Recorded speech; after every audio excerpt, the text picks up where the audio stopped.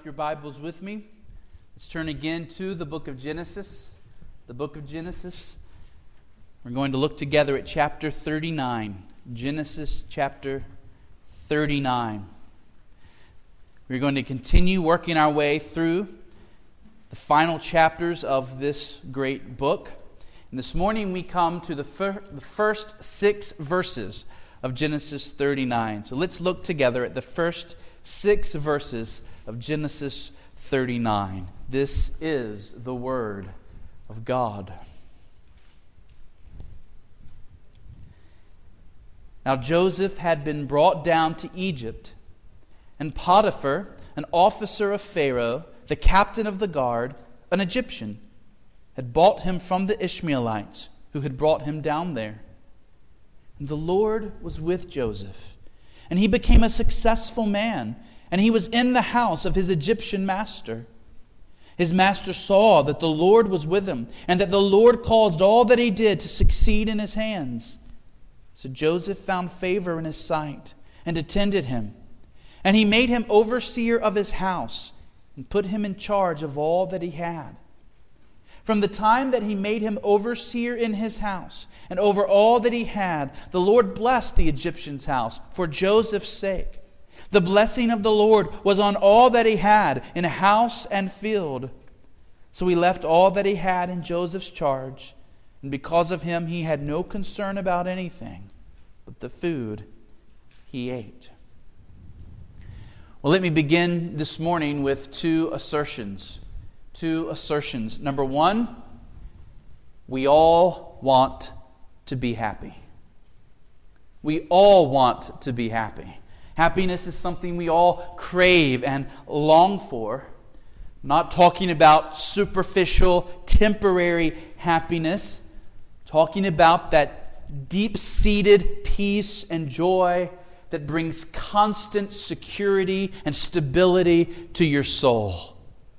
We all want that. We may look a million different places to find it, but this is a universal truth. All human beings want happiness. Here's my second assertion. True, lasting happiness does not come as a result of earthly circumstances. True, lasting happiness does not come as a result of earthly circumstances. We're all so prone to think this way.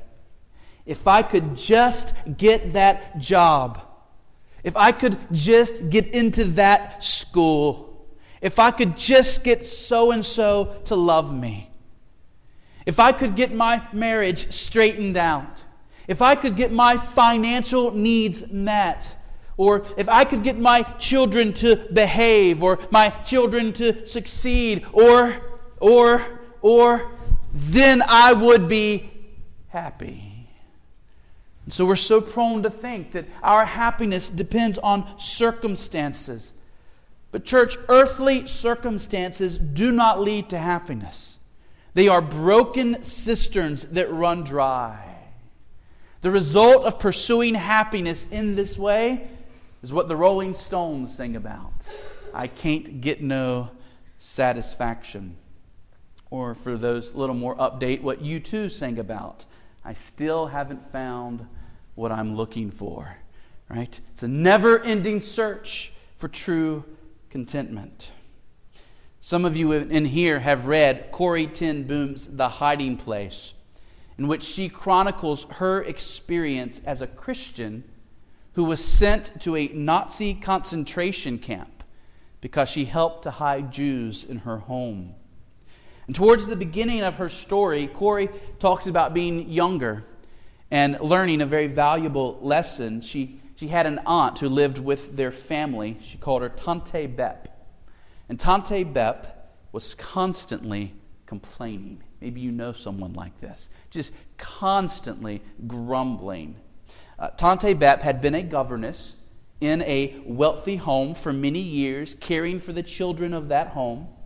And now, whenever something happened that she didn't like, she would immediately talk about how much better things were back when she was with that family. The Wallers did things this way.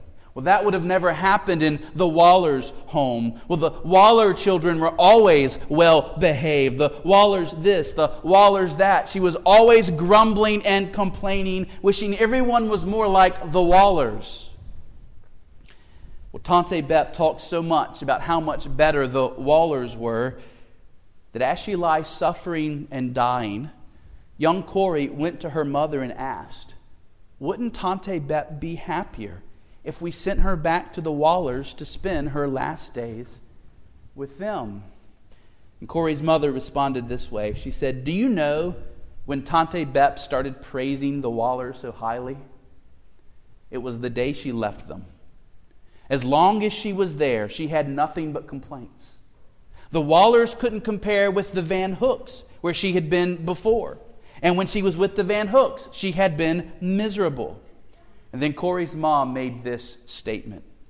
She said, "Corey, happiness isn't something that depends on our surroundings. It's something we make inside ourselves." Now, don't misunderstand that last part. These were Christians, and they knew that happiness ultimately comes from Christ. But the point was this: true happiness does not come from our surroundings. It cannot come from outside of us in this world. It must take place within us. The way we get happiness in our hearts is by cultivating faith in Jesus and His promises. It is Christ and His benefits who is the source of peace and joy in our hearts so that we can face whatever earthly circumstances we are in. Ultimately, true happiness is the work of the Spirit within. Listen carefully to what Paul says in Romans 8, verses 15 through 17 concerning Christians. He says, speaking to believers, "You did not receive the spirit of slavery to fall back into fear, but you received the Spirit as of adoption as sons, by whom we cry, 'Abba, Father.'" Listen to this. "The Spirit Himself bears witness with our spirits that we are children of God. And if children, then heirs, heirs of God and fellow heirs with Christ, provided we suffer with Him, in order that we may also be glorified in Him." In other words, the true secret of happiness is having this precious gift of the Spirit of God in your soul. The calm assurance that the Spirit gives to you that I am God's and He is mine, and come what may, my God will take care of me. Circumstances are not the key to happiness. Quiet faith in God is the key to happiness. At the end of her story, Corey is weak and beaten down, having been harshly mistreated, underfed, overworked, and abused by the Nazis. She and her sister, Betsy, are sent to a death camp. They're placed in barracks that are overcrowded, tainted by human filth, infested with fleas. And yet Corey and Betsy were able to embrace this as an opportunity from God to minister to the other women, to pray with them, to read the Bible with them, and to tell them about Christ. They were hurting and they were sorrowful. They were in the worst circumstances humanly imaginable. And yet there was an unshakable joy and peace that even the Nazis could not take away from them. Church, learn this lesson. Lasting happiness does not come from our circumstances. It comes from Christ in us, the hope of glory.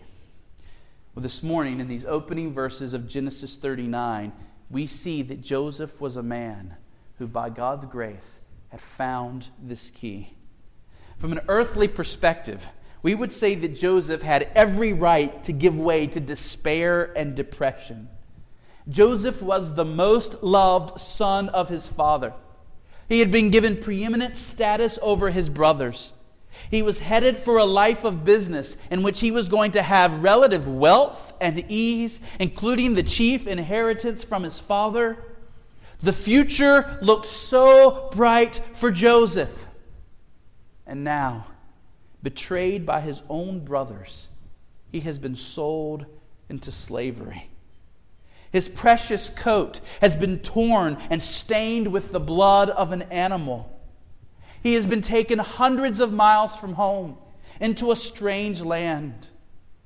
We would say from an earthly perspective, surely Joseph has every right to complain. Surely Joseph has every right to despair. But we find no hint of that in these verses. We find Joseph working. We find Joseph continuing to be faithful to his God. We find Joseph striving for excellence. Joseph, though he is in chains, has a soul that is content and at peace. I want to bring this passage to bear upon us this morning under three headings. Here are our three headings. First, Joseph's circumstances. Joseph's circumstances. Second, Joseph's response. Joseph's response. And third, Joseph's God. Joseph's God. So his circumstances, his response, and his God. First, Joseph's circumstances. Look at verse 1 again. Verse 1.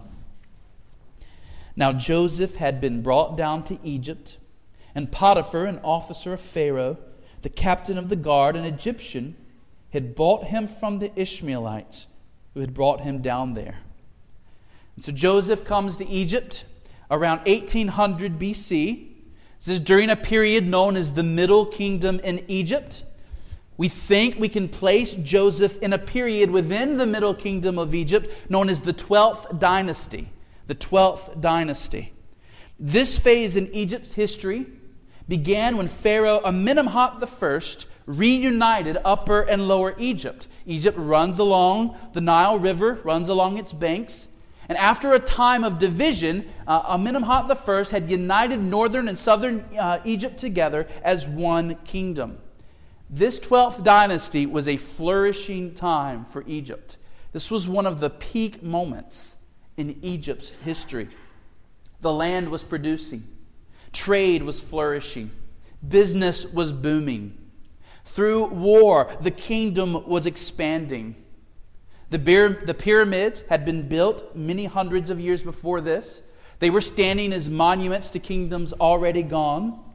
Egyptian hieroglyphics had been developed more than a millennia before this time. The Egyptian kingdom was filled with foreign slaves, some slaves captured in wars, others brought to the city through their bustling slave trade. The capital of Egypt at this time was likely a city established by Amenemhat I, and I'm going to try to pronounce this. It's important because it's where Joseph probably was. So the name of the city was Amenemhat-ich-Tawi, I think, which means Amenemhat, the Caesar of the two lands. And since Joseph was now a slave of the captain of the guard, it is likely that it was here in this capital city that he lived. Pharaoh Amenemhat I had lived a few centuries ago. He's now dead and gone. He had started this dynasty. He was like the George Washington of this kingdom. And Joseph came to Egypt now around the height of this dynasty, when one of Amenemhat's successors was now in power. We're never told precisely which Pharaoh was in power at this time, because at this period in Egypt's history, pharaohs didn't use their names. They were simply called Pharaoh. And so we do not know this particular Pharaoh's name. We are told that Joseph was bought by Potiphar from the Ishmaelites who had brought him down from Canaan. Think about what this meant for Joseph. He was free and successful just days before. Now he has endured the shackles of the Ishmaelite caravan. He would certainly have been beaten or whipped if he did not continue to walk and keep pace on the long journey through the desert wilderness to Egypt. He's now brought into this bustling kingdom, likely stripped naked, set before the eyes of men who want to buy him for his labor. They look at him.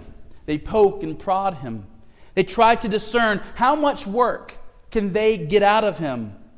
They haggle over money in a language that Joseph doesn't understand. Joseph is now at the mercy of men who care nothing for him.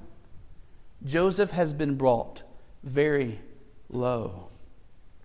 He is purchased by Potiphar, a captain of the guard.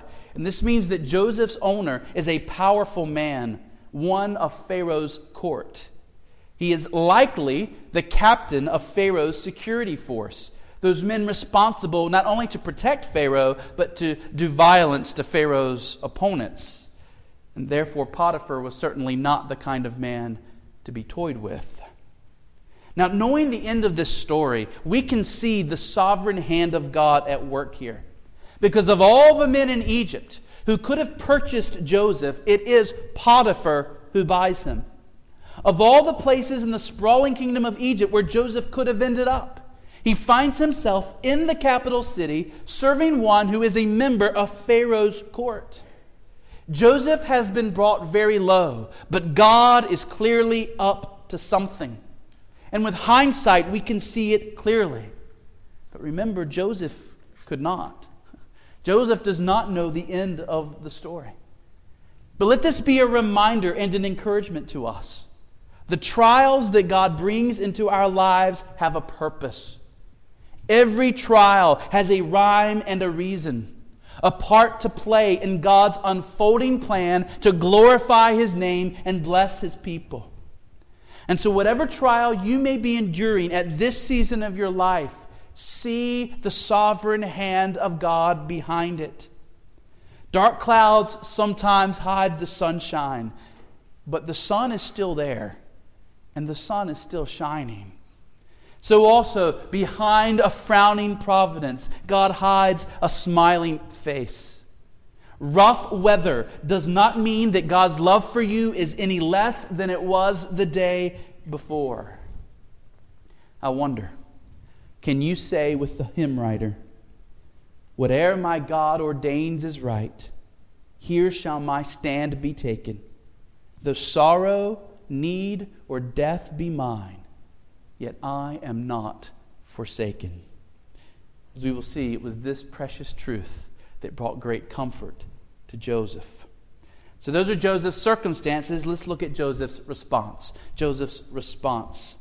The first thing to note is what we don't find in our verses. Namely, there is no trace of despair. There is no vestige of crippling bitterness or paralyzing anger. Instead, we find Joseph hard at work. He's faithfully fulfilling his obligations to Potiphar. Matthew Henry points out that Joseph had something that no man could take away from him. His brothers stripped him of his robe, but they could not strip him of his virtue. And so in these new circumstances, with no trace of grumbling or complaining, we find Joseph working. And as Joseph worked, God blessed. Begin in verse 2. Verse 2. The Lord was with Joseph, and he became a successful man, and he was in the house of his Egyptian master. His master saw that the Lord was with him, and that the Lord caused all that he did to succeed in his hands. So Joseph found favor in his sight and attended him. And he made him overseer of his house and put him in charge of all that he had. From the time that he made him overseer in his house and over all that he had, the Lord blessed the Egyptian's house for Joseph's sake. The blessing of the Lord was on all that he had in house and field. So he left all that he had in Joseph's charge, and because of him he had no concern about anything but the food he ate. Friends, Joseph was not made the overseer of Potiphar's household on the first day. No, there were two elements that led to this. Joseph worked and God blessed. Joseph was not passive. Joseph was doing things, accomplishing tasks. And all that he did was made to succeed by the blessing of God. Joseph was brought into the house of Potiphar. That's a big deal. And he actively attended to all of the affairs of Potiphar's home. And as Joseph worked hard for Potiphar, God caused Potiphar's household to prosper. Now, church, remember, when Joseph enters into slavery and is brought to Potiphar, he is still 17 years old. This is a young man. And yet what maturity he shows. Notice how trustworthy he was. Potiphar left everything in Joseph's charge and had no concern about anything. Joseph proved himself to be a man of integrity, a man who could keep his word. He proved himself to be reliable, to fulfill the duties given to him, and to fulfill them well. He became Potiphar's personal attendant, a position that we know from archaeological findings was very important. Potiphar was a very important man in the kingdom of Egypt, and now Joseph becomes his right-hand man. And so here God is exhorting us by Joseph's example. Friends, in whatever situation you are in, whatever circumstance, imitate Joseph's example. Do not give way to grumbling or complaining. Do not give way to doing a half-hearted job because you don't like your boss, or because you're being mistreated, or because you don't like the responsibilities given to you. Instead, in whatever callings God has placed upon your life, give yourself to faithful, excellent work. Fulfill your obligations and fulfill them excellently as though working for the Lord Jesus Christ. Remember that as a Christian, you wear Christ's name.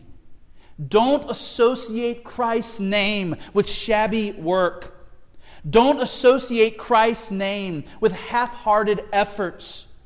Keep your word at all times. Don't let Christ's name be associated with unfaithfulness. As Christians, part of being salt and light is taking our obligations seriously, fulfilling them for Christ's sake. And for this reason, every boss in Rocky Mount ought to desire to hire a faithful Christian. Every boss in Rocky Mount ought to be able to think, my business will be well served if a faithful Christian will come to work here. Every community organization ought to say, let's have this believer as our leader, this believer as our treasurer. Why? Because they can be counted on. Because they are people of integrity. Friends, Joseph was a slave who was at first given very basic slave work. When we consider the man that he worked for, it is likely that Joseph began his days as a slave by working in fields, cleaning poop out of stables, fulfilling other very menial tasks. And yet he was faithful in the small things. And so God exalted him to be over greater things. So friends, wherever you work, if you work at Burger King, praise God that you have a job in this economy. And then second, be thankful. Be the most courteous, hardworking employee you can be. Never be ashamed to work hard in any lawful calling for the glory of God. Students, give yourself to excellent work. If it's a subject you don't like, don't let that be an excuse for a half-hearted effort, but rather give that subject special attention. Do all you can to do the best work possible. Striving for excellence now will serve you well the rest of your life. We need to remember that one day we will give an account for every activity we've given ourselves to. Did we represent God well in that activity? Were we a faithful bearer of His image in that activity? And of course, remember that proverb that we quote so often, Proverb 22:29. Do you see a man who is skillful at his work? He will stand before kings. And is Joseph's life not a living parable of that truth? Well, now let's look at Joseph's God. Third and finally, Joseph's God. Because we have to ask, why did Joseph not give in to despair? Why did Joseph not become crippled and paralyzed by bitterness and anger? What caused him to remain such a faithful, hardworking, trustworthy young man in these circumstances? And the answer is, Joseph was resting in his God. In fact, the most important words of this passage and of this entire chapter are the opening words of verse 2. The opening words of verse 2. The Lord was with Joseph. Here was the source of all of Joseph's success. Here was the source of the contentment, the peace, the joy that made Joseph such a faithful worker for Potiphar. The Lord was with Joseph. In fact, 4 times in this chapter, we hear this refrain in verse 2, in verse 3, and then we'll see it again in verse 21. We'll see it again in verse 23, over and over again reminded that Joseph's trip to Egypt was not a trip away from the presence of God. Joseph may be in a strange land. He may be in a strange home. He may be in a position he never thought he would be in, but his God is with him. And because his God is with him, Joseph is secure. Whate'er my God ordains is right. Here shall my stand be taken. Though sorrow, need, or death be mine, yet I am not forsaken. Why did God's presence make all the difference for Joseph? Dear Christian, in whatever trial you are going through, why should God's presence make the difference for you? Well, church, that phrase, the Lord was with Joseph, is rich in meaning. Let me identify just 2 of the truths contained in those words. And these 2 truths are true not just for Joseph, but for every believer in Jesus Christ. Our Savior, right before He ascended into heaven, said, "Lo, I am with you always, even to the end of the age." And so this truth, the Lord was with Joseph, can also be said of you if you are a Christian. The Lord is with you. So what does that mean? Let me make just 2 points. Number 1, this phrase, "the Lord was with Joseph," means that Joseph was not alone. Joseph was not alone. Joseph's brothers, by selling him into slavery, separated Joseph from every person he had ever known. But they could not separate him from his God. An unbeliever, someone who did not know God, he would have been truly, utterly, completely alone in this situation. But there was absolutely no one who knew Joseph in Egypt. No one who cared for Joseph in Egypt. No one to have his back. No one to help him walk through this trial. But Joseph had his God. And this was better than if every person in Egypt had been his friend. In the midst of his suffering, Joseph could cast his anxieties and his worries, his cares and concerns upon the Lord in prayer. Like a faithful shepherd, God was with this sheep of his flock, and He would not allow Joseph to be torn to pieces by these circumstances. Joseph was protected by an invisible rod. He was being led by an invisible staff. Mount Hermon, there are few things in life that are certain. Think about that for a moment. What can you say with absolute certainty that you will have a week from now? With absolute certainty. Can you say with certainty, when we gather together next Sunday, you will still have your job?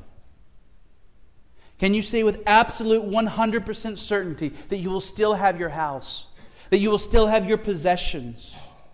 Or is it not possible, like it was for Job, that you could lose all these in one day? Dear friends, are you absolutely certain that you will not lose your family this week? We hate to think about these kinds of things, but is there not a whole host of ways that when the next Sunday comes around, you could have lost every member of your immediate family? Even our own health is not certain. Church, so few things in life are certain. The economy may crash tomorrow. A terrorist may attack tomorrow. A cataclysmic natural disaster could occur tomorrow that would change our lives forever. There is not certainty in this world except for a few things. And for those who are Christians, for those who have come to rest in Jesus, this is certain. You will never, ever be alone again. Your God is with you. You will never be left without help. You will never be left stranded to face the future in your own weaknesses. Your God is with you, and He will be with you for all eternity. Think about Frodo on his way to Mount Doom, has this great task of taking this ring of power and He didn't know what was ahead of him, but he knew he had already experienced pain. The trip had already been hard. He had already lost a loved one. He was suffering, and he knew that the road ahead of him was even harder, more difficult. But he had his friend, Samwise, with him. And he turns and he says, "I'm glad you're with me, Sam." Because you see, even the hardest roads become a little easier when we know we're not alone. And yet the God who is with us is not a mere mortal. He is the God of all creation, of providence, and of history. He is the God of infinite knowledge, infinite wisdom, infinite ability. The God who is with us is the God who knows what we need before we need it. The God who has written the script of human history, has guaranteed the happy ending for those who know His Son. So, dear Christian, rejoice in whatever situation you are in. You are not alone. Your God is with you. And then second, the phrase, "the Lord was with Joseph," means that God was working to bless Joseph. God was working to bless Joseph. These words do not merely convey God's presence. These words, "the Lord is with you," convey not just His presence, but His favorable presence. When the Lord is with someone, He is with them to bless them. There is a sense in which the Lord is everywhere at all times, right? There is a sense in which all people are always in the presence of God. But when we read that the Lord is with someone, the point is that He is with them in a special way, with His favor to bless them. The Lord was with Joseph, and therefore Joseph prospered. And therefore, dear Christian, when I tell you that your Lord is with you, I am not merely saying that He is present with you, though that's great enough.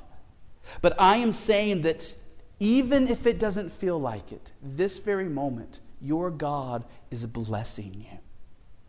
This God is blessing you this very moment, and in every moment you have ever lived and ever will live, until you breathe your last and on into eternity, your Lord is blessing you. He is sovereignly working His plan to fit you for heaven and to draw you to Himself. Church, do not begrudge your trials. Do not begrudge the pain and the sorrow that must come into your life. Even these are a part of Christ's love for you, brought into your life for your eternal good, ultimately resulting in increased holiness and increased happiness for you. It's a strange thing. Faith, holiness, virtue. These grow best in the winter. You know, there's few plants that are like that, right? They grow best in the winter when the conditions are the worst. But this is the way our faith is. This is why people don't say, "It was when I was doing the best that my faith grew the most." But rather people say, "It was when I went through that difficult trial that my love for Christ grew the most." You see, God is blessing you even in the difficult seasons. I'm going to close with this. I've been reading this week about a fellow named Hercules Collins. Love that name. Don't you love that name? Hercules Collins. Hercules, Baptist pastor at a time when being Baptist was dangerous. He was imprisoned for many years. He could have had his life taken from him, but God preserved him. He was no stranger to suffering while he was imprisoned in absolutely deplorable conditions. He was with other Baptist pastors whom he watched die in the midst of those conditions. And yet Hercules knew that his suffering had a purpose, and that one of those purposes was to rid him of his love for the world and to help him lean more on Christ and Christ alone. And so he wrote this from his prison cell. This is so good. He said, "If we have all earthly enjoyments and have not Him, we have nothing comparatively. Riches deliver not from death nor wrath. For to have our portion in this life is a poor portion. But a holy soul can say, 'Thou art my portion, O Lord. And though I have but little earthly good, I have Christ, and therefore I have all.'" He also said this, The mariner in a storm will cast all overboard to lighten his ship and save his life. Oh, the world will sink you in the hour of temptation if it lies too near to your heart. Cast away all, shake off all, rather than to lose Christ and to lose your immortal soul. You see, even in trials, God is working in us, helping us to fall out of love with this world, helping us to long more for heaven, more for God's face, more for His presence. So even in your trials, God is blessing you. And therefore, church, as we saw earlier, we can give thanks in all circumstances. So, this promise that our Lord is with us is only for those who know Christ as Lord. And so if there are any here who have not submitted their lives to Christ, if you've not become His disciple, I want to call on you to do so. Understand that heaven and hell are in the balance. And Christ, through incredible sacrifice, has done absolutely everything necessary to make you right with God, to deliver you from God's righteous anger against your sins. But Christ will not take any into His heavenly kingdom who do not wish to go there. If you do not want Him as your king, if you prefer to stay master over your own life, then you will be cast away from the presence of God into that terrible place called hell. And so I call on you to turn from your sins. Turn from being the master of your own life. See Jesus as your only hope of being right with God and run to Him. Give yourself to Christ. Follow Him through baptism and church membership. Begin a new life of following His will. Then, and only then, can you take this promise as your promise that the Lord is with you. Whatever may come your way, you will never be alone, but God will always be working for your eternal good. Only when Christ is your Christ can you say, "Whate'er my God ordains is right. Here shall my stand be taken. Though sorrow, need, or death be mine, yet I am not forsaken." You see, happiness doesn't come from our earthly circumstances. Happiness comes from knowing God through His Son, Jesus Christ, the Lord.